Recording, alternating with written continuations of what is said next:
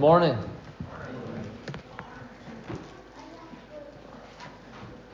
I heard that the community Christmas went great.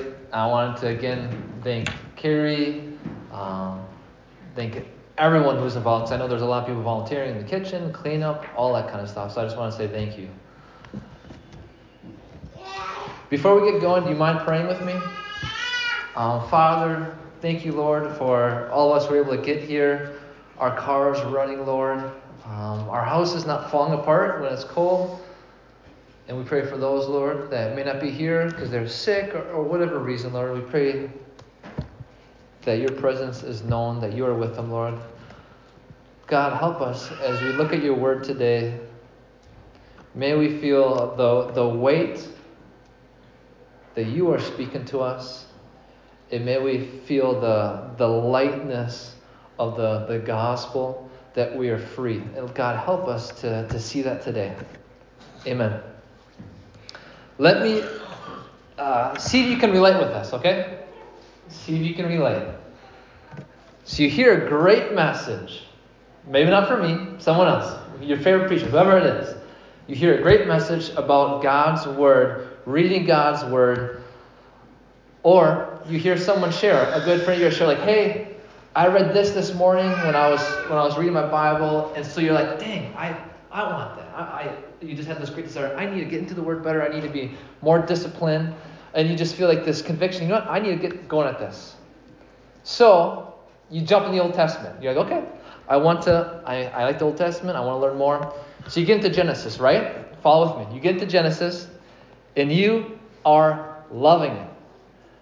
You read the account of the creation, the account of Noah, Abraham, Isaac, Jacob, Joseph, and you are loving the history. You're feeling grown, you feel edified. Then you get to Exodus, and you are loving reading about Moses, the 10 plagues, the Exodus. You're really enjoying it. Then you hit the 10 Commandments. You're like, this is a good refresher. I love it. Then you get to the rest of the laws. You get to law after law. Laws such as, what do you do when your neighbor's donkey falls in a pit you dug? You get to that, and you're like, okay. You start getting kind of slowing down. And then you get to the tabernacle, a long description about how it's supposed to be made. You're getting kind of a little antsy. And then it kind of opens up, it seems like, and you see the golden calf, the historical account of that. You talk about Moses, his face shining. You're like, oh, this is good stuff. Then you come back to the tabernacle and how it was made. Very intricately, exactly how it was told to be made. So you get through that, and you're starting to kind of pull your hair out because you're on fire, and it's just getting kind of hard to read through all this. Then you see the light at the end of the tunnel. You get done with Exodus. So you're excited. You get to Leviticus. Halfway through the first chapter, you quit. Because then you see in Leviticus, it's law after law after law.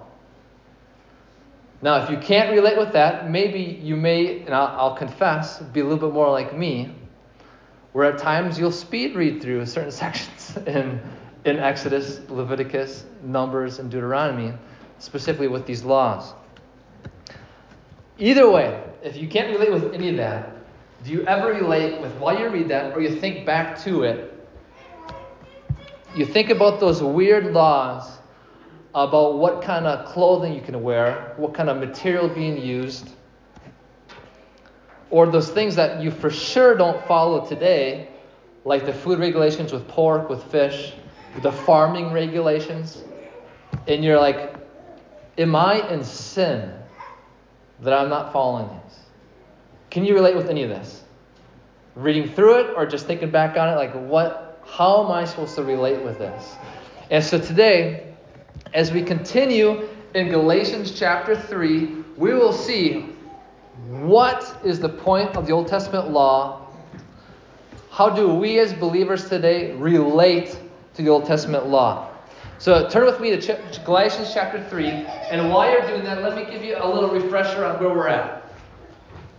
Just with Galatians, what's going on. Now, so if you remember, Paul the Apostle is writing to churches, multiple churches in the Mediterranean region, kind of where like today Europe and Asia kind of meet.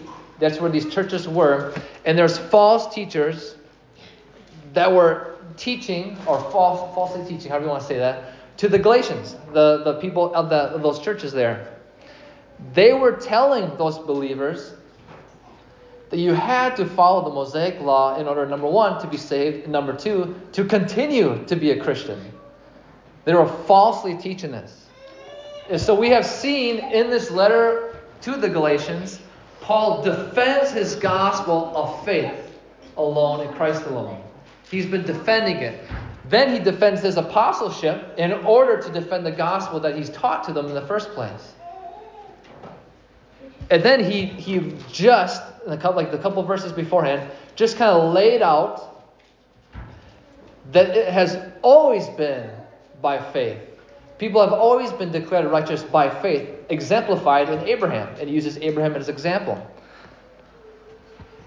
And then he showed how the Mosaic covenant, the one that God made with the Israelites through Moses on Mount Sinai, that has the law, the Ten Commandments, all that, he just kind of laid that out in the beginning of chapter 3, how it is temporary and subordinate to the covenant that God made with Abraham. So he just kind of laid this out, which leads to the next logical question that Paul hits on. And that question is, what then is the point of the law? You just told us that it's temporary. You just told us it's subordinate to to the Abrahamic covenant. You just told all of that. So what is the point? We're not saved by it, Paul says. We're not continue to be saved by it. We're not in our relationship with God. That doesn't define our relationship with God. So then what is the point, Paul? And so we'll see that. And I'm excited because this is a huge point. It has everything to do with your daily life and my daily life. It has to do with our marriage, our kids. How do we parent our kids? What do we do with finances? It has everything to do with that. How do we relate to the Old Testament? Because it's almost 2/3 of what we consider God's word that is God's word. So I'm excited. I hope you're excited. I want to break this up in two sections as we go through this. Number one, we're going to look at the text. And then number two, we're going to look at what does that mean for us today. So so what? Does that make sense? Okay, let's do it. So Galatians chapter 3. Follow with me as we read. Verse 19. So Paul says, why then the law? It was added because of transgressions until the offspring should come to whom the promise had been made, and it was put in place through angels by an intermediary. Now, an intermediary implies more than one, but God is one. Is the law then contrary to the promises of God? Certainly not. For if a law had been given that could give life, then righteousness would indeed be by the law. But the Scripture imprisoned everything under sin so that the promise by faith in Jesus Christ might be given to those who believe. Now before faith came, we were held captive under the law, imprisoned until the coming faith would be revealed. So then, the law was our guardian until Christ came, in order that we might be justified by faith. But now that faith has come, we are no longer under a guardian. For in Christ Jesus, you are all sons of God through faith. That's where we'll end today. In this passage, we'll see kind of a main idea that's twofold. Number one, the law was meant to point us to Christ. The law was meant to point us to Christ. And number two, now that Jesus has come, we're no longer under the law. So those two we'll see through this passage. Follow with me, because Paul gets kind of detailed and kind of works through this. And reading through it the first time is kind of like, what is going on in this passage? So follow with me. Verse 19 and 20. Paul writes, why then the law? The next logical question, right? Like I said, Paul literally just said that it's always been by faith, never the law. He literally just said that the Mosaic covenant with the law is subordinate to the Abrahamic covenant. So then why the law? And he says, because of transgressions. Because of transgressions. And this picture is stepping over a boundary. Transgressions. I'm sorry, Sawyer is distracting me. Because of transgressions. And that word packs a lot in it, which Paul lays out further in the next couple of verses. But if I can summarize right now just to get us a launching point, is that by that he means that the law was given to show man, to show us, our complete and total sinfulness, our utter inability to please God with our works, and our desperate need for God's mercy and grace. That's why the law was added. And Paul continues what he started earlier in this chapter, that it was temporary. You see here that next word, until, and this word's repeated in this passage. It was added until. It was here until. And he keeps on saying that, and we'll see that repeated. He says the law was added until the offspring should come to whom the promise had been made. What is Paul saying? Verse 16, Paul explains to us that this offspring is Jesus Christ. That the promises to Abraham has culminated in this God-man, Jesus of Nazareth. And he was saying the law was added until he came. So the law was temporary. Sorry. And he continues to show the temporariness of the law. He goes on to say, and it was put in place through angels by an intermediary. And now this, honestly, it was kind of confusing, but his point is this, that the law is subordinate to the Abrahamic covenant, and the way it was given even shows this. With Abraham, it was face to face. God was literally face to face with Abraham, gave the promises. With the law, it was an intermediary, Moses. And then he says that it was given also through angels. Now, if you're thinking, wow, I remember reading in Exodus how the law was given. I'm not really sure where angels came in. If you're thinking that, welcome to the club. Because Scripture does not fully explain this. But it comes back up in Acts chapter 7, Hebrews chapter 2, that somehow angels were involved. Not fully explained, but Paul's not making something up. This is actually what happened. But the point is this, that the Mosaic covenant with the law is subordinate to the Abrahamic covenant, and that's even shown in how it was given. That's what Paul is making here. He's making that point. Now follow with me. Verse 20. He says, now an intermediary implies more than one, but God is one. Which that first part is pretty obvious, right? An intermediary, you got to be intermediating to at least two different parties, right? And so in that way, Paul is saying in the Mosaic covenant, there was two parties, and it was dependent on two parties. One, on Israel's obedience, and two, on God's faithfulness for blessing or cursing. But then he says God is one, because in the Abrahamic covenant, there was no intermediary. It was literally God just saying, I'm going to do this for you. I'm going to bless you. It was dependent only on God's faithfulness, who is sure. And so Paul continues to lay out that the Mosaic covenant with the law, which the false teachers were telling the Galatians, you have to follow this in order to be a Christian and to continue to be a Christian. He's saying that is subordinate to the Abrahamic covenant and the promises, which culminates in Jesus Christ. Are you following with me? Because this is coming together. Follow with. He goes on, verse 21. Another kind of logical question. Okay, if that's the case, Paul, then he says here, is the law then contrary to the promises of God? You're telling us, Paul, that it is temporary. You're telling us that righteousness, being right with God, has never been by the law. So then is the law somehow contrary to faith? Is it somehow contrary to the promises of God? And Paul says, certainly not, which is absolutely not. Very emphatic. In no way is it contrary. He says, for if a law had been given that could give life, then righteousness would indeed be by the law. And in the original language, that first part, the if part, we can't do it in English, but in the original language, it's assumed to be no. The answer is no. It's written, it's just the way it's written, it's assumed to be no. And so he's saying, no, there was never a law that was written that could give life. If there could be, then it could be contrary to the promise of God, which is by faith, but there isn't. So Paul is saying it has never been by the law. The law was never given to be a way to be made right with God. It was never given to be made righteous. It was never given to be declared righteous. He's kind of pounded it here. No way. And the reason he's pounding is because that's what the false teachers were teaching the Galatians. Verse 22, Paul says, but Scripture imprisoned everything under sin so that the promise by faith in Jesus Christ might be given to those who believe. So he personifies Scripture, imprisoned everything under sin. And this word imprisoned is exactly what we picture.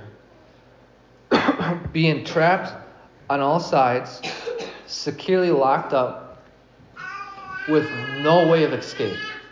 With no way of escape. And Paul says that Scripture imprisoned everything under sin. Everyone has been imprisoned under sin. And then Paul says, so that, giving us the reason why God has done this, so that the promise by faith in Jesus Christ might be given to those who believe. So we're imprisoned under sin for the purpose of recognizing our helplessness and seeing our need for a Savior who freely gives salvation and righteousness through faith in Christ. So Paul is telling them this is why the law is here. It was never given to give life. It was given to point to Jesus Christ. God imprisoned everything under sin so that we can receive salvation in Christ. He hits us over and over. The law was meant to show our depravity, our sinfulness, and to point to Christ. It was never given to give life. I'm repeating that because Paul is nailing this. 23:24, verse 23-24, he says, now before faith came, and he is not saying that faith was absent, because he said the exact opposite when he's saying that with Abraham, that there was faith that Abraham had that was saved by. But he's saying that before faith came, before the personal faith in Jesus Christ came, so before Jesus came, we were held captive under the law, imprisoned, that same word, until the coming faith would be revealed. We are held captive until Jesus of Nazareth, the Messiah, came, the personal faith.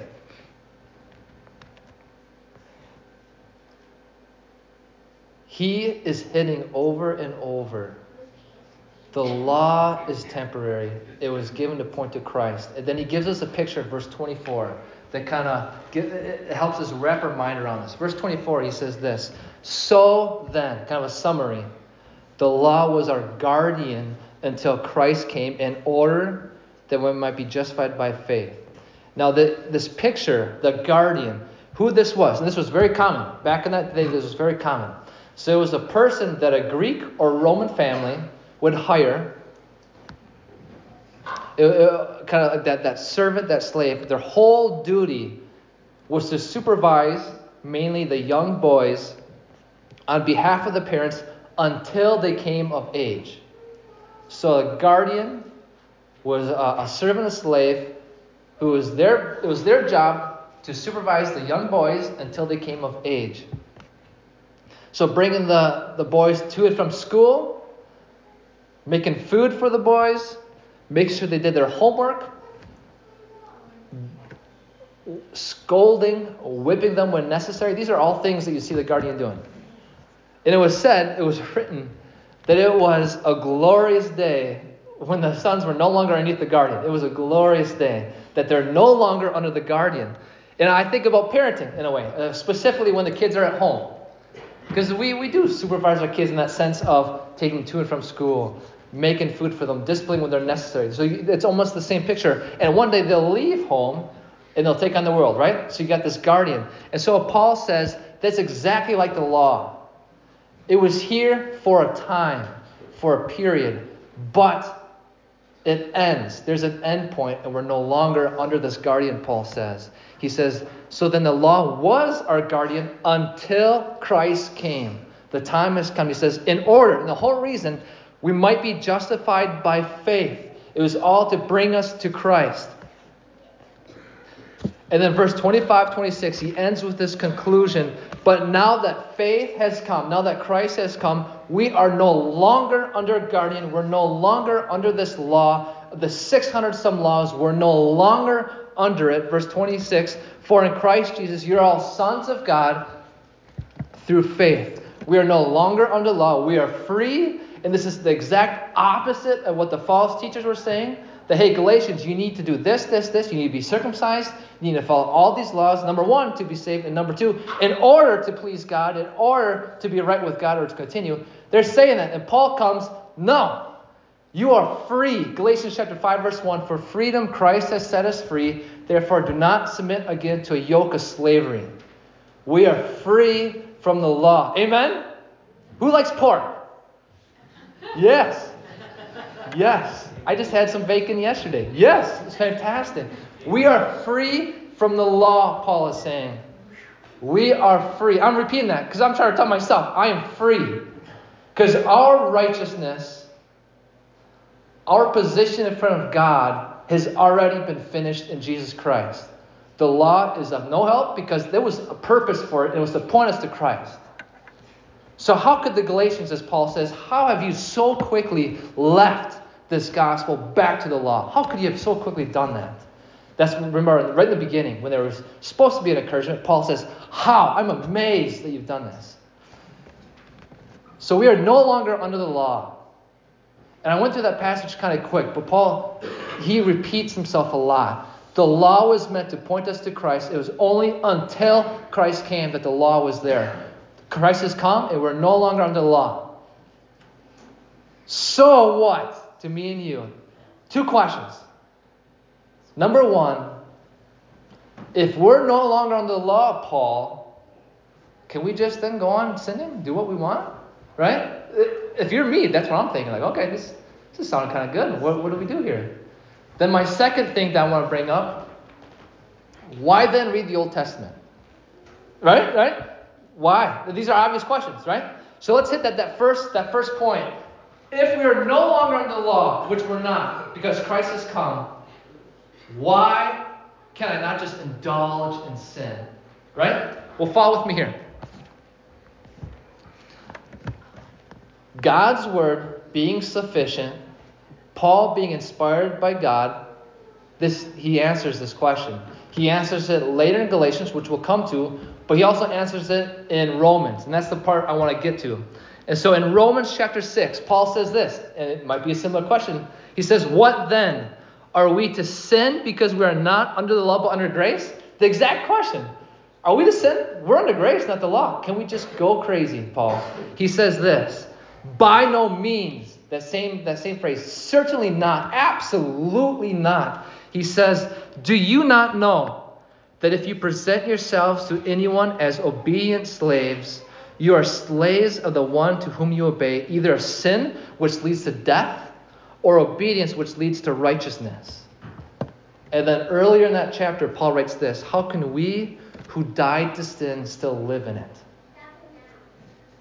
Grace saved us from sin. Grace freed us from sin. How could grace then drive us back to sin? Or how could it just let us go back? We died to sin in Christ. How can we go back to that? So Paul says, you're a slave to whatever you obey.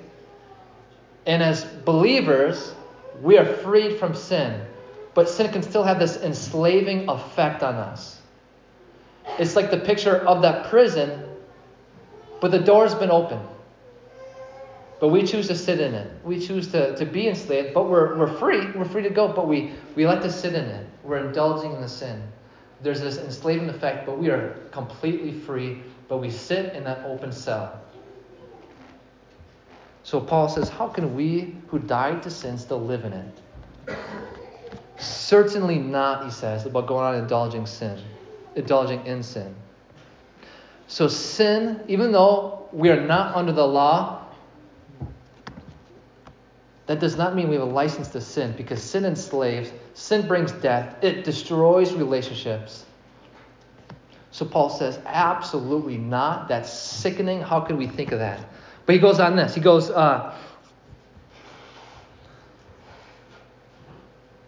the Mosaic covenant, right, with the law. The law was given to tell Israel, this is how I expect you to live in light of this covenant, right? That's how Paul in Psalm 119 can go on and on about how much he loves the law, which we read that and we're like, what are you talking about? The law? But it was a relationship with Israel. It was a sign of a relationship.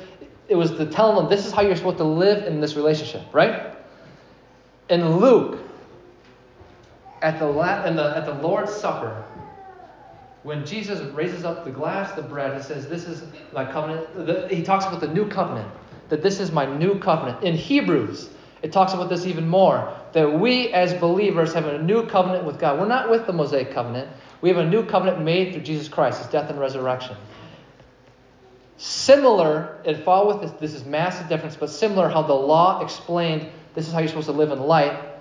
In the New Testament, we have commands on this is how you live in light of this covenant.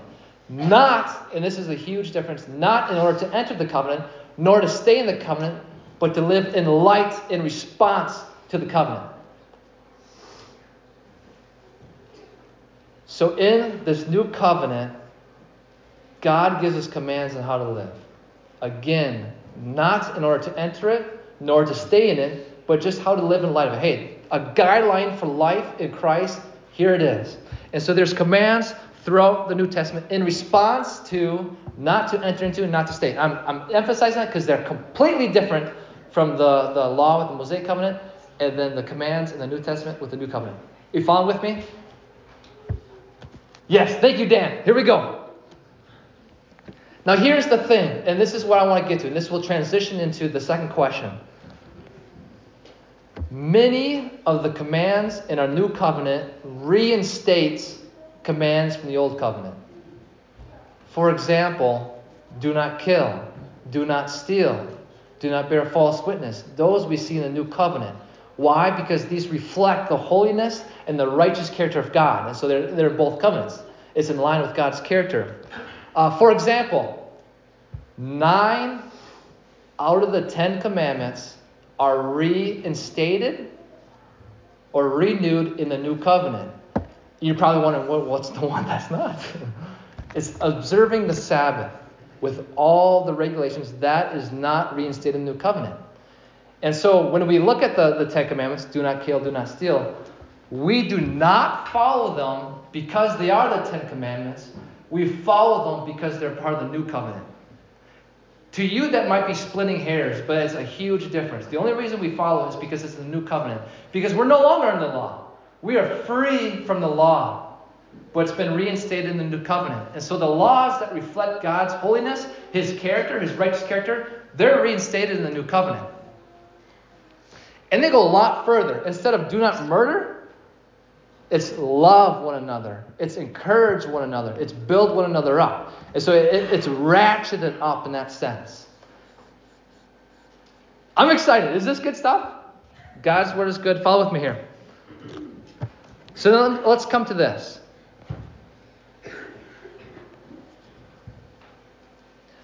So Paul has been saying over and over that, hey, Galatians, you are declared righteous, not because you do this and this and this, but because of Jesus Christ and that what he has done.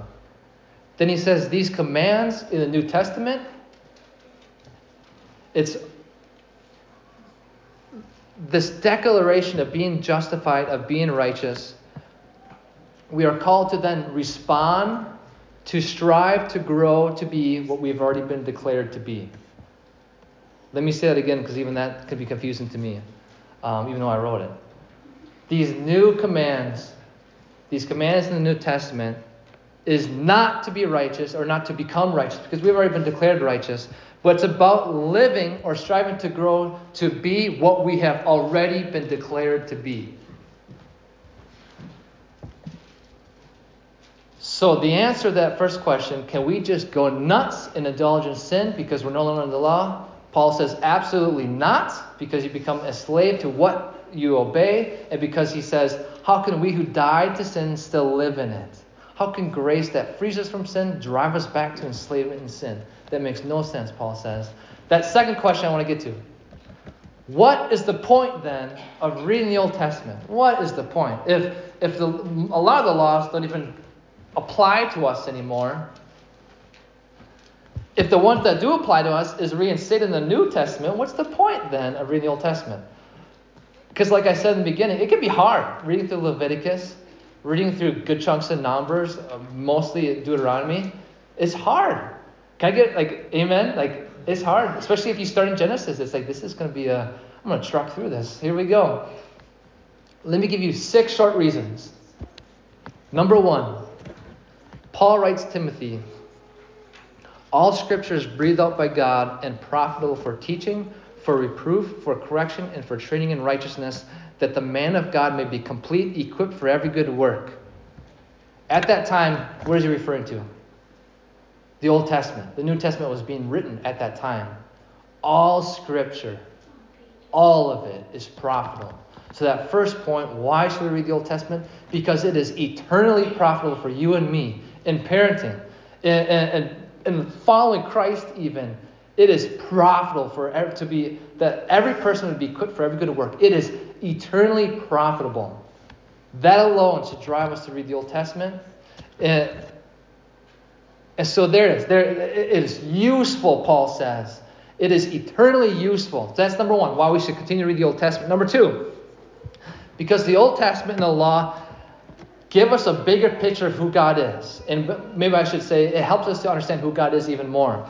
For example, from the Old Testament and the law, we learn so much of God's justice, His righteousness, His holiness, and His care and His love. For example, in Deuteronomy chapter 22, God gives this law. He commands the Israelites. It's interesting, but he commands the Israelites to build this protective wall on their roofs. You might be like, what is the point?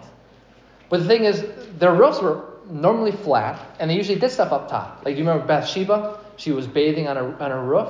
They did stuff up on their roofs. And so we see within that God cares enough for His people and their guests to even command them, you need to put that wall up there, because you can fall. People fall off roofs. In fact, I fell off our roof this week. Where's Casey? Bruised my ribs pretty good. Well, I didn't even think of that. But yes, I guess I should put a wall up there. So yes, so God cares. So in that, we see that God cares. In His laws, we see God's love, His care. All of the food regulations, all of the policies for sickness, all the skin diseases, all that, they didn't have the technology to know about germs, bacteria, viruses. They didn't know that. So God put all these laws in place. There's people today that follow it just for the sake of the diet, because it works. God has instated this before they even knew about germs, bacteria, all that good stuff. God had laws to protect them, to keep them healthy. And so we see that God cares. No wonder why David can say that he loved the law.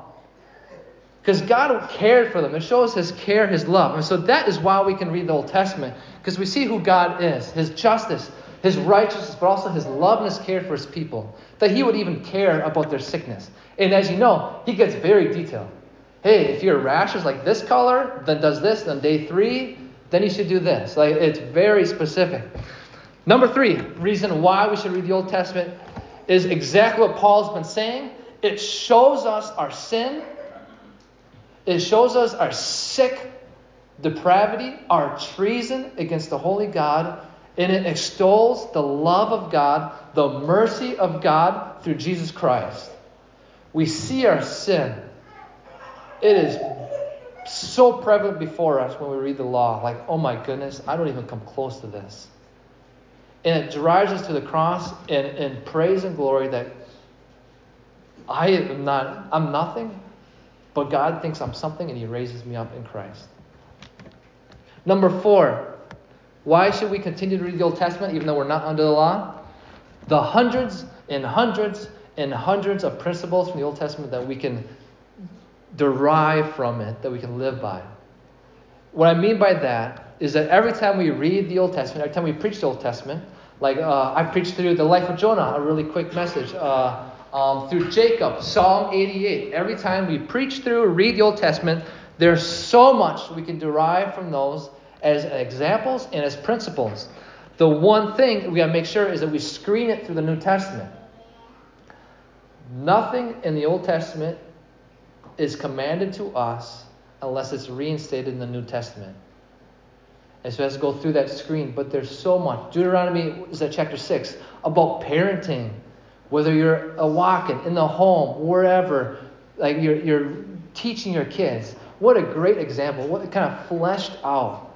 We see examples of Abraham, his faith with Isaac. Examples of Joseph in these hard circumstances, horrible circumstances that were not even his fault. And he says, what you meant for harm, God meant for good. The Psalms, there's so much we can learn from. Number 5. Why we should read the Old Testament even though we're not under the law. Because we cannot grasp the teaching of the New Testament without the law, without the Old Testament. Without the Old Testament, we would know all context, all understanding of the New Testament, the life of Christ's teaching would be very hard to understand where it's coming from, what it meant without the Old Testament. We would not understand where we fit into God's story in history. Lastly, number 6, why we should read the Old Testament. Because I know that we all want hope. In the 15th chapter of his letter to the Romans, Paul writes this. For whatever was written in former days was written for our instruction, that through endurance and through the encouragement of the Scriptures, and at that time he's referring to the Old Testament, we might have hope. We might have hope. That God did this. He did this. God's going to do something here. He's going to use this. So the law was intended, Paul says here, to point us to Jesus Christ, to faith in Christ. It was never meant to give life. It was never meant to be made right with God. It was never meant to do that. It was meant to point us to the one to come, to the need for a Savior, which we can look back and know that's Jesus Christ. And as believers, we're no longer under the law. Not at all. But we don't indulge in sin because we've died to that in Christ. We've been freed from that. And we're called as believers to be holy as God is holy. And we're guided in our life by these commands. And as some of you know, Friday and Saturday, I was in Wisconsin for my grandma's funeral. And I grew up Roman Catholic. Pretty much my whole family is Roman Catholic. So the funeral was a typical Roman Catholic Mass. And I was one of the pallbearers. And so I was front row seat. And it's nothing I haven't seen before since I grew up Roman Catholic. But as I was sitting there, because I had a front row seat, I'm sitting by all my other cousins who were pallbearers. And you're seeing all these statues, these adorned walls. It is like just incredible art, the stained glass windows. You're smelling this incense that they're kind of passing all over. You're listening to the priest say that because she was baptized, she has a good chance to go to heaven, but we need to pray her in. You hear him say this. And it's hard not to sit there and just think how hopeless this is. How hopeless. That, hey, if we do this, and this, maybe we'll get in there. But you have to do something on her part, which is absolute garbage. That is not the gospel. The gospel is that there is no hope except for in Jesus Christ. We've been imprisoned under sin. The law was never meant to give life. But there's an escape in Jesus Christ. That by his obedience, by his righteousness, we can be righteous. We can be declared righteous. So if you're here today thinking that doing certain things, coming to church, coming to Sunday school, that's going to make you right with God, Paul says absolutely not. That was never meant to give life. But God made a way in Jesus Christ. It points to Jesus. And Paul says that to the Galatians. And he says to us, we are free from having to do things to be right with God, because in Jesus we are declared right because of Jesus. And in that we are free. We're not bound. We're not imprisoned under the law anymore. but we are free. And we can live in light of this freedom. And I love, and I repeat it again, the Galatians chapter 5, verse 1, where Paul says, "For freedom Christ has set us free. Do not submit again to another yoke of slavery," because we are free. We are free in Christ. Amen? All right, let's pray. Father, thank you, Lord. Thank you, God, for your freedom. And I know if people here are anything like me, that it's so easy to forget it. If not, every moment of our lives, there's that competing voice of things. We have to do this. And then if I can do this, then God will be pleased. If not, God's not pleased. And there's that competing voice nonstop. Lord, may we preach the truth to us, to ourselves, that we are free in Christ. It's because of Jesus Christ. Lord, may we let that just dwell in our hearts. And God, as we look at the Old Testament, and although we're no longer under the law, we're not in the Old Covenant but the New, we can see your love for the people, your love for your people in these laws, that you cared about them, even about their sickness, that you put these regulations in place, that they don't fall off roofs. Lord, help us to be compelled to just dwell in your word and to sit and to rest in your love. Amen.